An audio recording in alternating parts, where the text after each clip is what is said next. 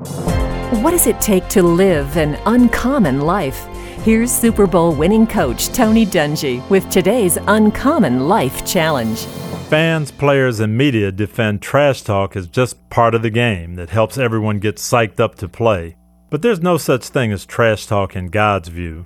We are responsible for everything we say, and what you say goes a long way in defining who you are.